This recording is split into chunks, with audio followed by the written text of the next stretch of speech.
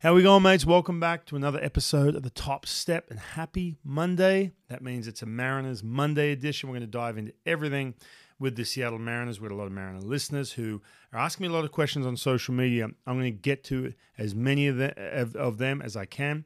A lot of them are very similar. What do the Mariners need around the trade deadline? We're going to dive into all that. Some things I'm hearing from Jerry DePoto. I'm reading between the lines. I said that a couple of weeks ago. I said, pay attention to what he's saying, the words he's using. That's going to be kind of the direction they're going to go. Also, I'm doing a nice little comparison between Hall of Famer, guy's got the statue out the front, Ken Griffey Jr., and, of course, have to do it, Cal Raleigh. No, I'm joking. Griffey, Julio comparison at this point in their career. It's kind of crazy. I pulled up some numbers, and we're going to dive into that as well. You'd be kind of surprised, some of the numbers, good and bad. So we're going to get into all that. Before we do, this is an audio-only episode. The YouTube channel won't have a video version. I'm doing some things around the house. I couldn't quite get the camera and everything set up. And so make sure you go subscribe before we get into it. Tell your mates, we're trying to grow this show. I loved everyone at the All-Star break saying, hey, man, we love the podcast. It was the best. Awesome. All right, guys, let's dive right into another episode of The Top Step. No matter what happens, Ryan Rowland-Smith has something to tell his grandkids right here. First appearance of the big leagues. Face a Hall of Famer. Especially if he strikes them out. Here comes the 1-2 pitch to Junior now. The breaking ball. He struck him out. Yeah, that will be a story for the rest of his life as he strikes out Ken Griffey Jr. and the inning is over. But what an inning it was.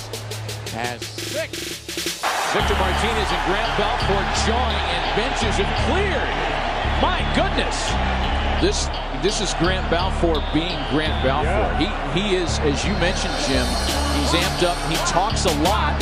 It's not personalized, but he talks a lot. In fact, he has the demeanor of a guy that wants to fight you. You'll never say that I'm not killing them. Killing them. Killing them. Alrighty, a lot of things to cover here. I'm going to dive right into the questions because it's going to kind of guide the show too. And a lot of it has to do with the trade deadline. Before we get into all that, I want to let you know that this show is proudly brought to you by Manscaped. If you go to manscaped.com, put the code in TTS, that gets you 20% off and free shipping. They've got the 4.0, the trimmer. They've got the weed whacker. The lawnmower, They've got the 4.0 lawnmower and the weed whacker. But yes, make sure you go to manscaped.com, put the code in TTS, you get 20% off, and you support this show. You get free shipping, all the rest of it. The Manscaped Performance Package 4.0 has everything you need to prepare that summer bod. That summer bod, man. I've got to work on the old summer bod. They have built the ultimate grooming bundle for your summer grooming. There's all kinds of goodies in there. I'm telling you right now, by the way, I have the razors. I don't have them on me. Plus, this is an audio version anyway. You don't want to hear the buzzing. They are amazing. And like I said, you're supporting the show too. So go to manscaped.com, 20% off if you put TTS in at checkout, and you get free shipping as well. All right, let's get right into it. So I'm going to just kick the show off with the questions. I think that kind of guides the show. I like doing that. Plus, I get to interact with everyone who was asking me questions last couple of days. And like I said, hey, real quick, I will say this too. I apologize for last week. No Mariners Monday. I had my Next Gen baseball camp in Bellevue. I want to give a big shout out to, I know we've got a couple new listeners, a couple parents, maybe some kids. Had 165 little Next Geners running around, 6 to 12-year-olds over at Hidden Valley Sports Park. It was unreal. We had about 110, 120 baseball players. And then we had about 40 to 45 softball players too, which is awesome. And guess who ran the camp? If you're from the Northwest, or maybe even anywhere around the country, one of the best softball players on the planet. And a good mate of mine, man. I feel like we really hit it off. Danielle Laurie, right? Won a College World Series with the Huskies. She's number 4 all-time in strikeouts in college softball. She was so good, man. I mean, some of the things she said, I'm going to post some of the clips at Next Gen Baseball on social media, but just some of the things she said to the kids was unreal. And a lot of the parents are getting back to me saying how much they appreciated that. I appreciated that. I needed to hear it too. Great week. I've got Tacoma. We've got Wednesday to Friday down at Tacoma. So if you've got a little leaguer who wants to join us down at Tacoma, I'm going to get some of the Rainier players out there at Cheney Stadium. It's going to be awesome. And then I'm in Seattle. And then I am in Edmonds, But yeah, it's camp season. So I apologize about no Mariner episode last week, but we've got a lot to get to. I know everyone here, there's a lot of questions. I'm going to skim through them here about the trade deadline. Okay, so Kerry Avery Moriarty. What's up, Kerry? She interacts with me a lot on social, and I know she's listening to this show. What do we need to do coming up on the trade deadline to get us into the postseason? Okay. And then Timothy Harvey as well. First question, do you think the Mariners will be sellers or just holding fast? Second question, will the Mariners have a bobblehead of Woo holding a football? Oh, that's a good one. Nice. I like it. Well, the first question's about that trade deadline. And I'm just going to try and go through some of the trade deadline questions. Okay, Simon Pope says, if you were the GM, what's up, Simon Pope? See the Aussie flag there, love it. If you were GM of the Mariners, would you sell or buy at this deadline? Who would you trade for or away? Good question. Might go down the roster here in a second. Let me just see if there's a few more trade deadline questions. Let me just double check. That's not one. Sorry, I'm just going through these. I should have these prepped. I'm sorry. Mariners.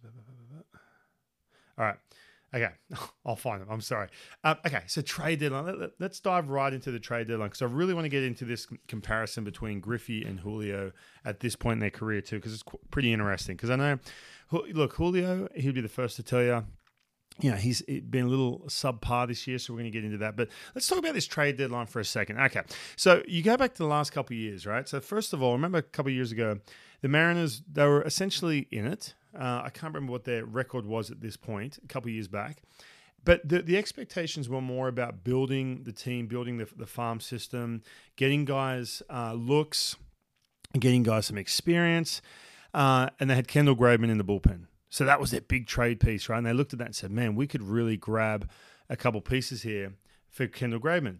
But they're in an interesting situation because they were kind of overperforming, essentially. They were basically, if you looked at it, they were right there. And you look at it going, man, look, we went from 2018, and we all remember, went from 2018 onwards where that little stretch there where Jerry DePota, and I was there when he first announced this it was at this sponsorship event. And he basically said, look, this is what we're going to do. I mean, he's talking to all these sponsors. He's trying to obviously make sure everyone's still on board here with the Seattle Mariners. He's in a tough spot. And he was just flat out honest. He just said, nope, this is the direction we're going because we're going to wave the white flag. Essentially, he didn't say that, trust me. But he basically said, we're going to press the reset button. This is like going into 2018. And as we all know, all the big contracts got stripped away.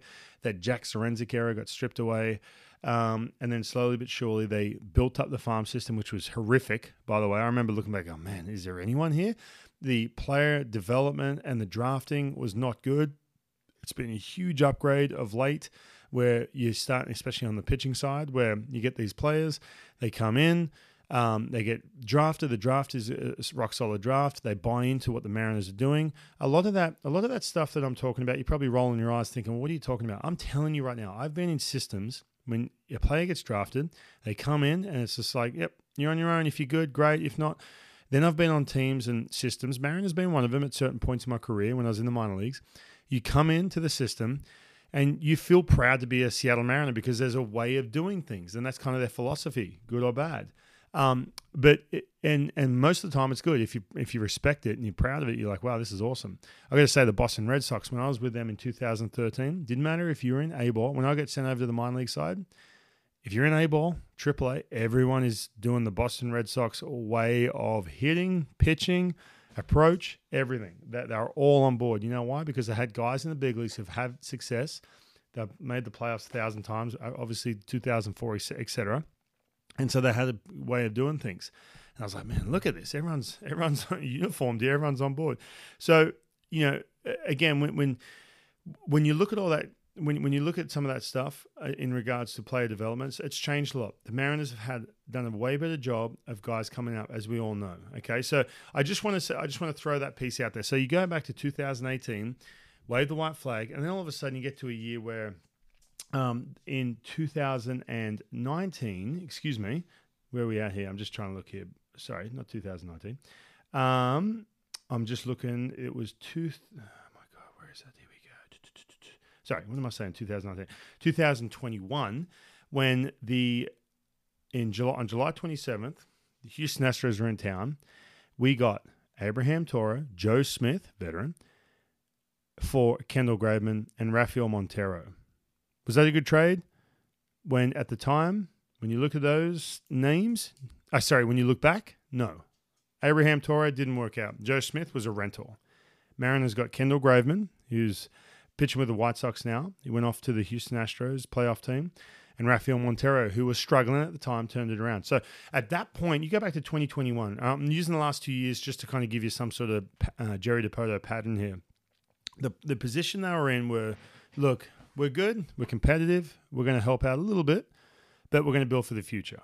In Abraham Toro, thinking Toro was going to be one of those guys you could have. Kendall Graveman, a couple of things on him too. Let's not forget, I know he was good, but there were some restrictions back then. Not publicly. It was a situation where if he pitched, he usually has to have the next day off. He went back to back. He's having 2 days off. He's coming off some injuries and stuff like that. So you had some of these things that weren't really public either. But the players were not happy. I don't know if you remember, but they were pretty vocal. They weren't happy because they're looking at this thinking, hold on a second, we're right in this thing. And you just traded away our best bullpen piece. Right? And obviously, at that point, Paul Sewald was not an established pitcher either. And Rafael Montero, a guy who was struggling, but you're just trading away a chunk of our bullpen to get one potential prospect who was kind of, in a logjam there over in Houston and a rental player. So everyone was kind of pissed. Okay, so that was that year. And I've got to say, I hate to say it, comparing to the last 2 years, the Mariners are in a more similar position in 2021 than what they were last year when, as we all know, we got Luis Castillo. Now, you look at Luis Castillo, that was a massive trade, you remember. He was the biggest trade piece out there. Everyone's like, we need a bat. And they went pitching. And then they got Luis Castillo, and they gave away. That's when they kind of flushed the system a little bit, gave away a couple prospects. And you look and they go, man, all right, the Mariners are wheeling and dealing. But like I said, they were in a better position than what they are now in regards to where they stand and who's in front of them. So when you look at what the Mariners need, okay, I'm going to get to that in a second. I'm going to answer these questions in a minute. Now, before I answer those questions, Jerry DiPoto, if you listen to him, whether it be on Root Sports, on Seattle Sports, the radio station I work for, you can see the clips. If you go to Seattle Sports on their Instagram, YouTube Root Sports don't really post the clips of Jerry interviews in the pre and post game show. But I listened to him, what was it, on Friday or Saturday, and he was talking to Brad Adam, and I listened to him during the week on the Brock and Salk show as well. He's giving you the, yes, we're going to help our club. Yes, we're going to build our club up.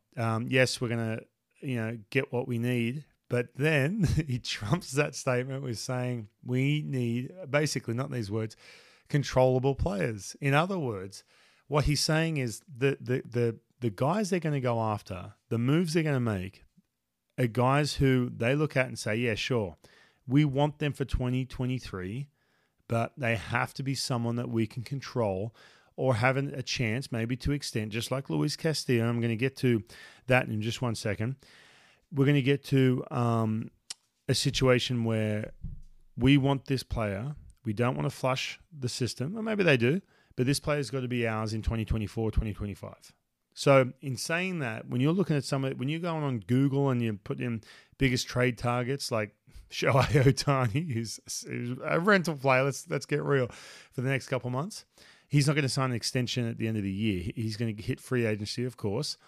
But when you look at that, you got to say to yourself, all right, what players am I looking at that are under team control for the next couple of years? You're not going to get like the Rangers went out and got Chapman. You're not going to get that bullpen piece, right? You're not going to get a hitter like a Jock Peterson, for example. I'm not saying they should go after him. He signed a 1-year deal. He's a free agent. You're not going to get him unless the asking price is really low. Some people, I know John Morosi brought out Tim Anderson. Now, Tim Anderson, who's with the White Sox, this is another example of like a salary dump, for example, for the White Sox. Tim Anderson has been struggling.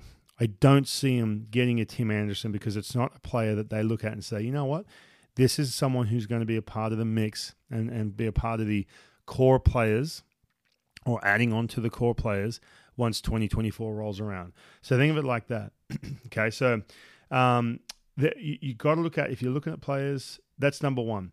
Now, and by the way, when saying that, they call every team. It's not like they just sit there and go, nah, we're good. We're only going to pick out these players. No. They call 29 other teams on the daily and just check in. That's what they do. They call and say, hey, what are you looking at? Who are you looking to move? Oh, yeah. And then they'll do it.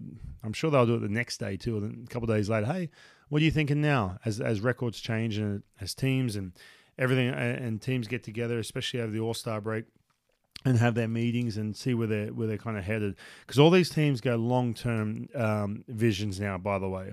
You don't get these teams that just build a winner up for a year and then strip it down. Remember those years like the Marlins and a couple of these other teams that would do that? They'll just build it up and then strip it down. Sometimes you get that when a GM's job's on the line and they're trying to make a massive splash and be the big winner here to justify his job.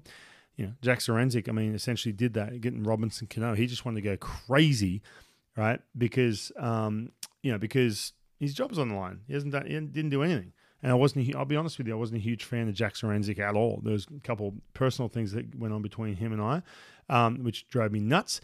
But you could see that, totally see that, the way he handled the signing Robinson Cano, which was awesome. If you're a Mariners fan, you're like, yeah, this is great. But at the same time, what was it, a long-term vision that all these teams have now? No, not really. Even these big market teams have these long-term visions. All right. So what does this team need? Now, the obvious answer, everyone says, oh, we need a bat. All right. I honestly, for what you would get, or if you get a player that's under team control and you've spoken to the agent, just like maybe they did with Luis Castillo before they went crazy to get him, they have a conversation, said, is he willing, if we get him, is he willing to do an extension? Are you willing to talk to us, and what are the parameters? If the agent says, yes, let's do it, and they come up with some sort of preset idea before the trade happens, great. That means, you know what? All right, let's go for it. Let's do it. And that's what they did. They kind of had a heads up on Luis Castillo wanting to sign an extension, and that's why the Mariners went crazy. Didn't get crazy, but went after him and got him. Okay, that was a big reason. Not saying Luis Castillo had any choice over who he could sign with. The Reds come up with that decision, but they would have had an idea to say, look, he is going to essentially sign an extension. So some of these players you're looking at, right, these younger players, are going to be a little younger too when you're looking at this list of who they potentially, I'm predicting here, who they're going to go after. They have to be a little bit younger, right? And someone who they feel like is a really good fit for 2024. And when I say 2024, don't pull your hair out. It doesn't mean they're going to just give up in 2023. But some of these trade parameters have to involve, what do we have in 2024? I hate to say it, but that's what I'm hearing from Jerry Dipoto when he talks. And I get it. Totally get it. It makes sense. It's a smart move. Does that mean they're going to give up some players? They could. They essentially could. If there's someone asked me, let me go back and see, who am I willing to give up? Who would I be willing to give up in a trade? Let me pull up. I'm going to pull up the Mariners depth chart. Now, in saying that, who do the Mariners need? Well, I say this all the time. Think of it like this. I know we all want offense, right? We want offense. We want to put up 6 runs a game. Well, it takes more than one hitter, I think, on the trade deadline to do that. The other thing is, when you get a house and you want to renovate the kitchen, right? If you own a house, you're like, oh, my kitchen sucks. But guess what? Your roof's leaking. And you're like, screw this. I'm just going to fix the kitchen. I'm going to get this, U-Butte, as we say in Australia, kitchen. And the roof, I'll deal with that later. Well, the Mariners have a little bit of this situation right now in their pitching stuff. Their pitching is unreal. Bullpen's great, right? Bullpen's awesome. The middle pack of the bullpen, we saw it yesterday. We've seen it the last few days. There is a little bit, they've been doing an unbelievable job. You're talking Gabe Spire, I'm talking Saucedo, I'm talking, who else is in the middle of that pack? I'd even throw Justin Topa in there as well. But the middle of that pack has been amazing. This is the first time for all of those guys, right, as I'm, I was about to go down the list here, that they've ever had this role, right? Ever had this role. None of these guys have come from a team where it's been 5 years of, I'm the setup guy. None of them. Not even Matt Brash. Not even Andres Munoz. But you're looking down this list. But you've got in the front end of your bullpen, like as in the guys who are doing the least amount of work, Isaiah Campbell, Devin Sweet, they just got here. Then you've got, in the middle pack, you got Gabe Spire, Saucedo, Justin Topa. Then you got Matt Brash, Munoz, Seawald. When I'm looking at it, so I break it into 3 parts. They need to add, they have to clog that leaking roof on the bullpen side. They need another bullpen arm. Whether it's a veteran, that's where you can go rental if you want, because it doesn't cost you a whole lot. If you want to, if a team wants to give up a controllable player and then throw in the rental bullpen arm to give up, a $5 million, $6 million deal, fair enough. The starting rotation, Brian Wu was great. I'm going to jump into something I saw with Brian Wu here in a second. The starting rotation, you got Bryce Miller and Brian Wu, who make up 2/5 of your rotation. They need to address. Look, Bryce Miller, I know he's coming back from the blister. There's a few things that concern me. I'm not saying he's injured, but that the variance in his velocity, you're talking 97 to 93, is a concern. I just think that this kid, I know he threw a lot of innings last year, etc., but no inning is ever created equal. No workload is ever created equal. There's something going on with Bryce Miller that they're going to have to monitor. He will pitch to the end of the year, I'm sure, but they're going to have to monitor. Right, it's going to be 70 pitches here. It's going to be watching that bullpen session. He's going to be on a shorter leash in August, September. If you want to have a run to the playoffs and this team is built on pitching, you cannot deal with someone who you have to keep on a short leash like that and monitor. Same thing with Brian Wood. Now, Brian Wood pitched in the 7th. He was good yesterday, which I was kind of surprised about. Pitch count was in a healthy shape. But again, another guy. They've been vocal and they're setting you all up for a situation where Brian Wu, not saying they're going to, basically there's going to be a, pitch limit or whatever. So that's another concern. Again, 2/5 of your rotation is going to be dealing with that, and that's what I'm kind of alluding to. So starting pitching, you kind of have to deal with that too. So your strength, you still have to deal with your strength, right? That keeps you dry at night, your roof, because it's kind of leaking a little bit. There's a couple spots in the spare room where you get the drip. You can't just keep putting buckets out. You got to address that before you go and get that fancy kitchen for people. That's what I'm trying to say. So I think there's a couple things. I hate to say it, man. Look, grab a bat. Get someone. If you can get someone in club control, you can extend for next year. Who's a big name, super duper. If they're out there, great. Because understand this.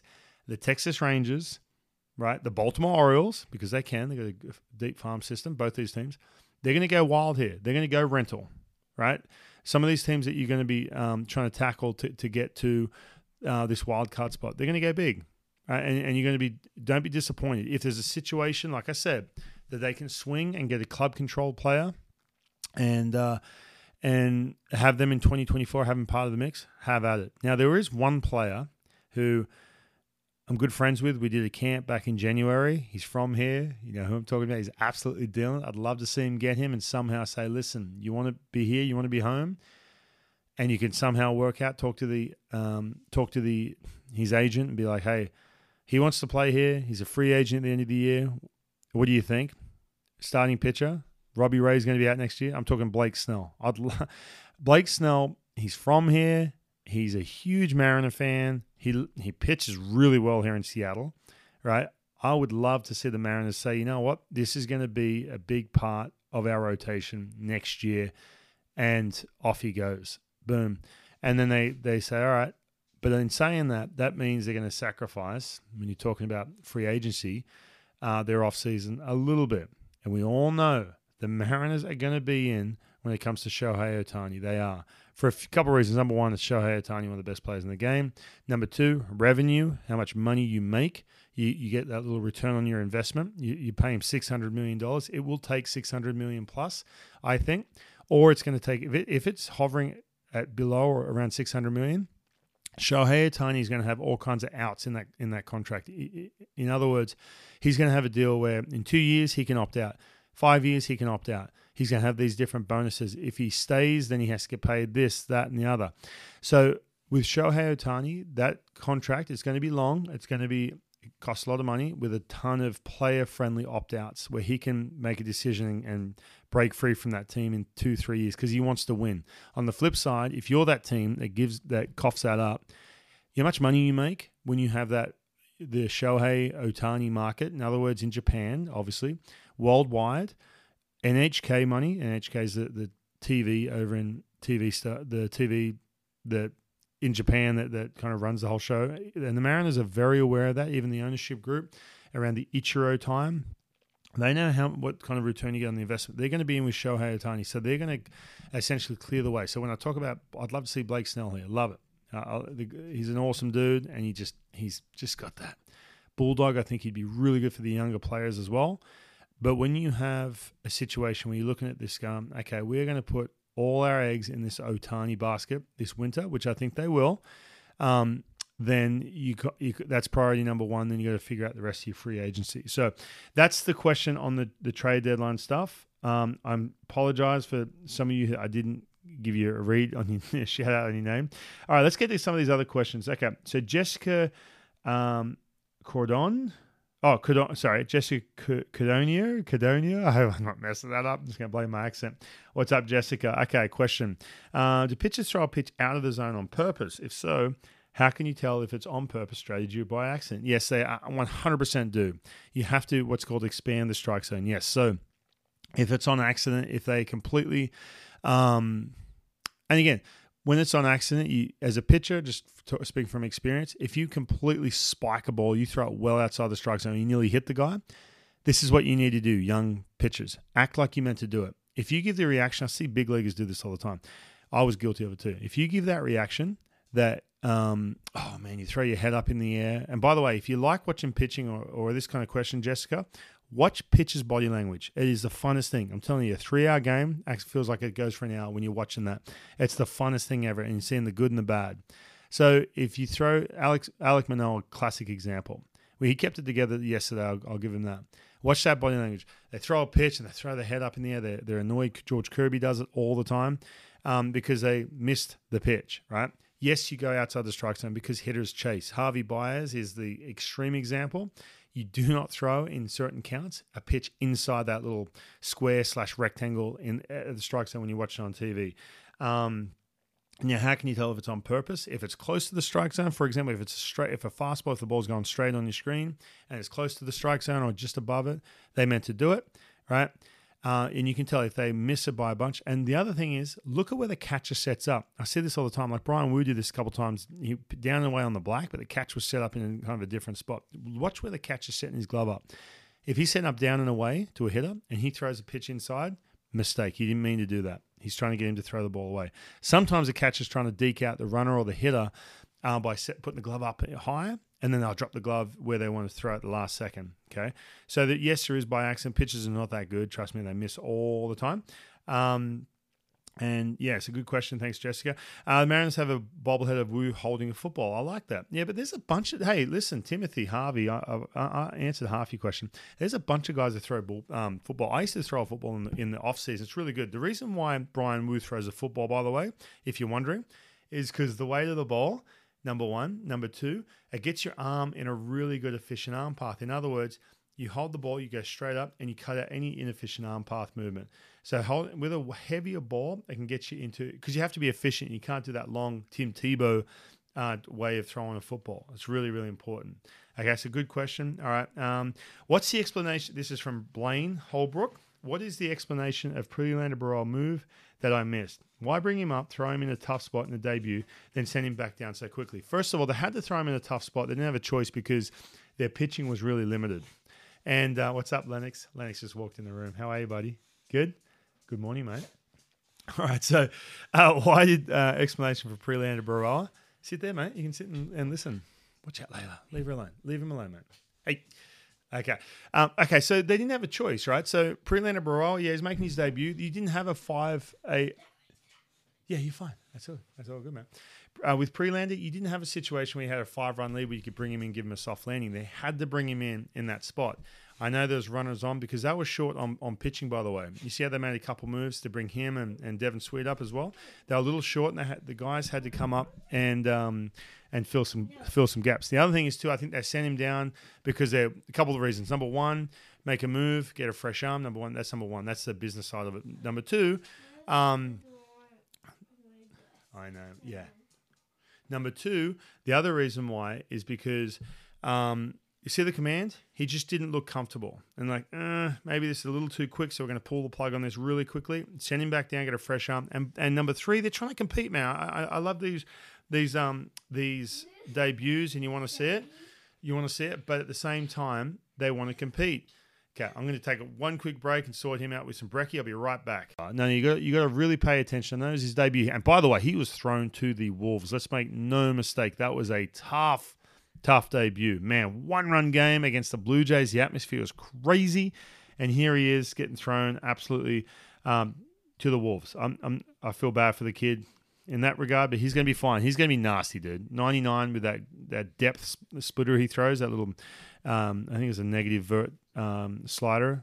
What did I say? Splitter? I meant slider. Whoops, my bad. Okay. This is from Tyler Bean. How do Wu and Miller's heavy fastball usage differ from one another's?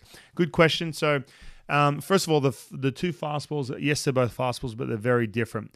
Brian Wu has really good extension, not as good as Logan Gilbert, but he has really good extension and late movement. He's got that two-seam fastball, which I'm going to talk about his changeup in just a second. Whereas Bryce Miller has that high spin. If you go to my YouTube page, I do a nice breakdown of Bryce Miller's fastball and what makes it so effective. It's got that really high spin. No, it doesn't. Gravity, if you listen to the game on Friday, I talked about this a little bit with Aaron Goldsmith in the booth. Because he can spin that ball so fast, and he has no vertical movement. In other words, gravity doesn't apply. So the ball stays above barrel all the time. If you go to the YouTube page, the Top Step YouTube, you can find the Bryce Miller breakdown.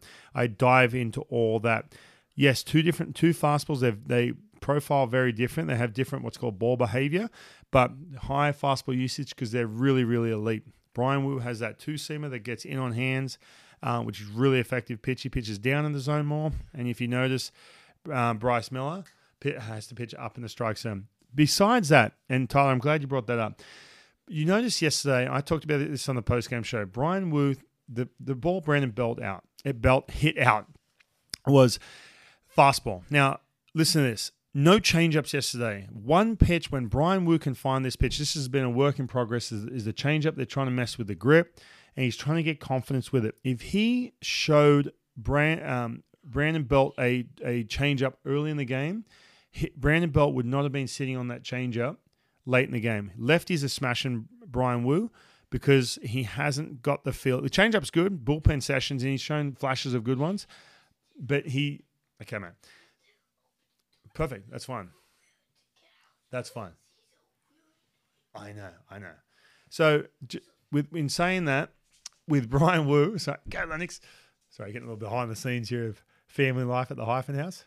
We've got Layla who's just driving Lennox crazy. All right, so with Brian Wu, that changeup's a work in progress. When he gets that, lefties are not going to hit him the way they are right now. Brandon Belt, he's a veteran. He's basically at bat number 3. He's like, you know what? I can eliminate the changeup because he's not going to throw it to me. And so basically, he's just sitting straight dead red fastball. He knows he's going to get one, and he smashed it. That changeup, when Brian Wu gets that, he's going to be way, way better. One side of the plate. Also, how does the org help Julio? I'm going to talk about Julio in just a second. Do you adjust your game plan? Now, if you're getting it's not like you're like, I'm just going to pitch away now. I'm just going to change my whole game plan. But if it's a situation where the umpire is continually giving you a pitch that you know is a couple about an inch outside, you're like, man, your confidence goes up. In other words, throwing that pitch. So you can go, okay, great. In a certain count, I'm more prone to throw that pitch because I'm getting it, and hitter's going to get frustrated. So you can adjust a little bit, but I would not recommend it. You have to stay with your game plan. The other thing is too, you throw a pitch and you miss it. Talk about the body language again. The best thing to do is catch it back, throw it there again. I guarantee the umpire will slowly start changing his vision on that one pitch if you keep hitting the same spot. They talk about all the time. If you are consistently out of spot, he basically, they'll give it to you. A couple of Fridays ago, what's his name? Ty France got thrown out on a pitch because there's Eduardo Rodriguez threw a fastball missed by 2 feet. Then he threw one which is borderline. He called it a strike. Pitch was outside off the plate. Ty France was frustrated. Now, if Eduardo Rodriguez had thrown 2 pitches in on the black there, and then he threw that pitch, he wouldn't have been so frustrated. Hopefully that makes sense. Is it possible for the Mariners to win by 5 or 6 runs? Is every game going to be a nail biter? Just give me a heart attack. Kevin, I agree with you, Kevin Kapinski. I totally agree with you, mate. It's crazy how they just fall right back in to these one-run games. I don't get it. I totally agree with you. Why is Colton Wong in the lineup almost every day? Scott Oshman. Osman. I think I got that right, Scott. I'm sorry if I butchered that. Scott, Colton Wong, it's a situation where, and Jerry DeProto's talked about this, you got your core players, then you got your depth on top of it. What the Mariners are lacking right now compared to, say, the Blue Jays, who we just watched. The Blue Jays have a solid 1 through 9. They know where they're going to hit. So-and-so's hitting before Vladdy. Lefty-righty lineup. There's two different lineups. So-and-so's going to hit in front of behind Bo Bichette. So-and-so's going to hit blah, blah, blah. So 1 through 9, they basically know what it is. With the Mariners, you see all the lineup shuffling. They're trying to find the answer, okay? So if a righty's pitching, you're going to get Colton Wong. I get it. He's struggling. But when you talk about that depth, it's one way you got to try and get these guys, these depth pieces, rolling if you want to be ready to roll in the month of August. I hate to say it. Right, don't get me wrong, but Colton Wong, man, like that's kind of what you're dealing with right now. And he'll tell you too, man, he's struggling. He's having a really, really down year. That second base hole, if they could get some help there, if there's that trade piece that makes sense where they can get him for 2025, I'm all ears. Trust me, that second baseman, thank you for coming. Please get a shortstop who's willing to move over there. Not that shortstops are ever really willing to move to second base. It's not a good career move because you just lose all your stock and everything else. If that makes sense. Okay, so I'm trying to blow through some of these questions. What else we got?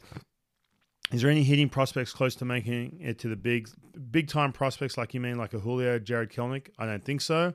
There's a bit of a gap between the prospects who are just on the verge to A-ball. So that's a question from Tom at Grochest. Tom Groch. I don't know. I'm the worst. By the way, I'm hopeless at spelling. We don't spell in Australia. All right, this is an interesting one. Rosanna Thornton. Do you think that there will ever be a woman who plays in the major leagues? I was 8 years old before I realized there were no women on the field, and my dream came to a bitter end. Girls play baseball. It is tough because of, I know we just had the camp with Danielle. I was talking to some of the softball coaches about this. It's tough. You just had Genevieve Beacom, this Aussie chick who was hitting 85s, 86s. I think the first chance for a female to get to the big leagues would be, I think, on the pitching side, if they can get that velocity to a place where it's, if you see a girl coming out throwing 90, 92s at some point, it's going to happen because guys are starting to throw 100, 101, and they can throw it with a filthy split or a changeup, 100% for sure. I think so. But that's what it's going to be. As far as velocity goes, like I said, the hardest throwing girl, again, don't quote me on this, but seeing Genevieve pumping, who's an Aussie, by the way, went to Tread Athletics and worked out. She was pumping 85s, 86s, and that was like, wow, that was pretty amazing to watch. If you can get that track, and again, there's not many girls that actually play baseball. If you got, let's say you got 10 million more girls on this planet start playing baseball, well, then you may get the talent pool to come out. But again, obviously, with the boys, they are really strong. They play a lot of baseball. They swing the bat really hard. And again, I coach a lot of boys, a lot of girls. I coach a lot of them. And that's when you're talking about the girl pool to the boys pool, the fastest way would be to be like Trevor Richards, for example, I'm saying this because he's 91, 92 with a filthy changeup. If you had a girl who could get it to 91, 92, and she had a filthy off-speed secondary pitch, like a big-time swing and miss pitch, absolutely, for sure. It's just hard because the talent pool's so small in regards to that. All right. Okay, I want to get into this real quick before I get out of here. I want to get into this. All right, let's compare Ken Griffey Jr., who's got a statue out the back, out the front of the stadium, and Julio Rodriguez. Julio's having a down year. Okay, he's hitting 244, 304 on base percentage in his second year. But look at the career numbers. Check this out. Hits. Ken Griffey Jr. had 260. This is at 996 plate appearances. Not at bats, plate appearances, right? So you throw the walks and the on base in there as well. All right, so let's do a little comparison. Ken Griffey Jr. hits 261, Julio 242. So, not bad. 19 hits below him. Doubles. Griffey 49, Julio 43, right there. Home runs. Griffey 31, Julio 42. Julio's beaten him. Average Julio, career 267. I'm talking up until 996 at-bats, the first little year and a half of their career. Batting average for Griffey was 291. So 267, 291. On base for Griffey, 356. Julio, 330. Slugging, 461. Griffey, 456. Ground ball rate. Julio, 47%. Ken Griffey Jr., 43%. Stolen bases. Man, I got Griffey stolen bases. I, for some reason, did not get Julio's. Let me just double check and see if I got that. Hold on. Why did I not write the stolen bases in there? I had it written down. RBIs. Julio, 126. Griffey, 115. So he's beating him in that. Strikeouts. Look at this. 259 strikeouts for Julio. Ken Griffey, 137. Different era. I get it. Different era. So if you notice, the era kind of comes into play. Julio has a few more home runs. His OPS is lower. Griffey's OPS was 813. That's on base plus slugging. So anytime he can get on base or be a power hitter, basically. Big number for a power hitter. Julio's 792. This year's dragged him down a little bit. Now, here's the difference. So they're pretty similar, right? Now, I would say, obviously, Julio's got him in home runs. Griffey's got him in all-around hitting on base and average.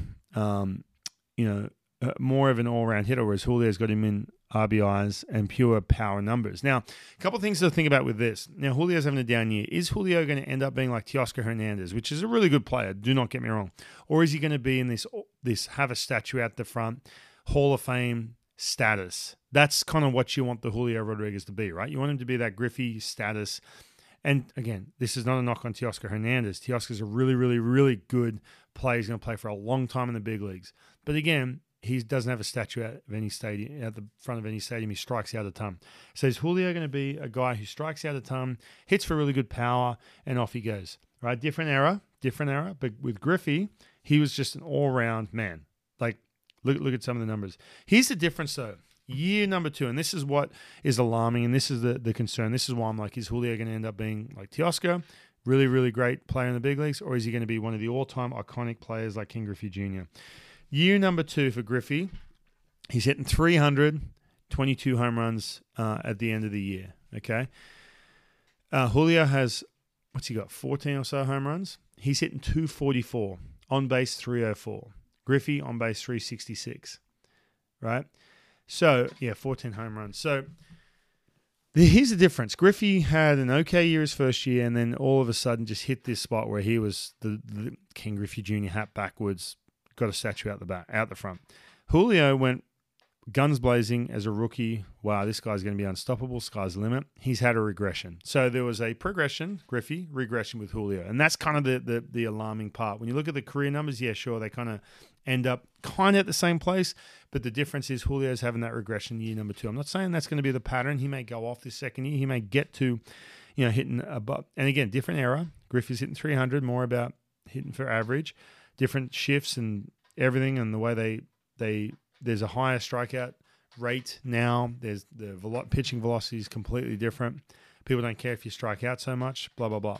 But at the same time, as a player, you don't want to see that regression from year 1 to year 2. So there is a little bit of that. So I think Julio, look, he can have a good couple of months. I don't see the continued regression here.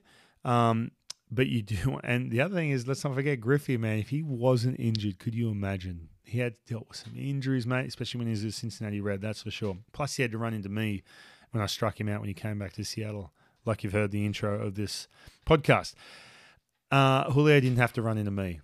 I'm joking. He would have been salivating if he got to face me, I'll tell you right now, especially being a righty. So, again, I just want to do a quick little comparison. They're pretty similar career numbers, but look at year 2 compared to year 2. You want to see that progression. All right, guys, I have to go. I've been talking way too long. I've got Lennox who's upstairs. He needs to get some brekkie into him.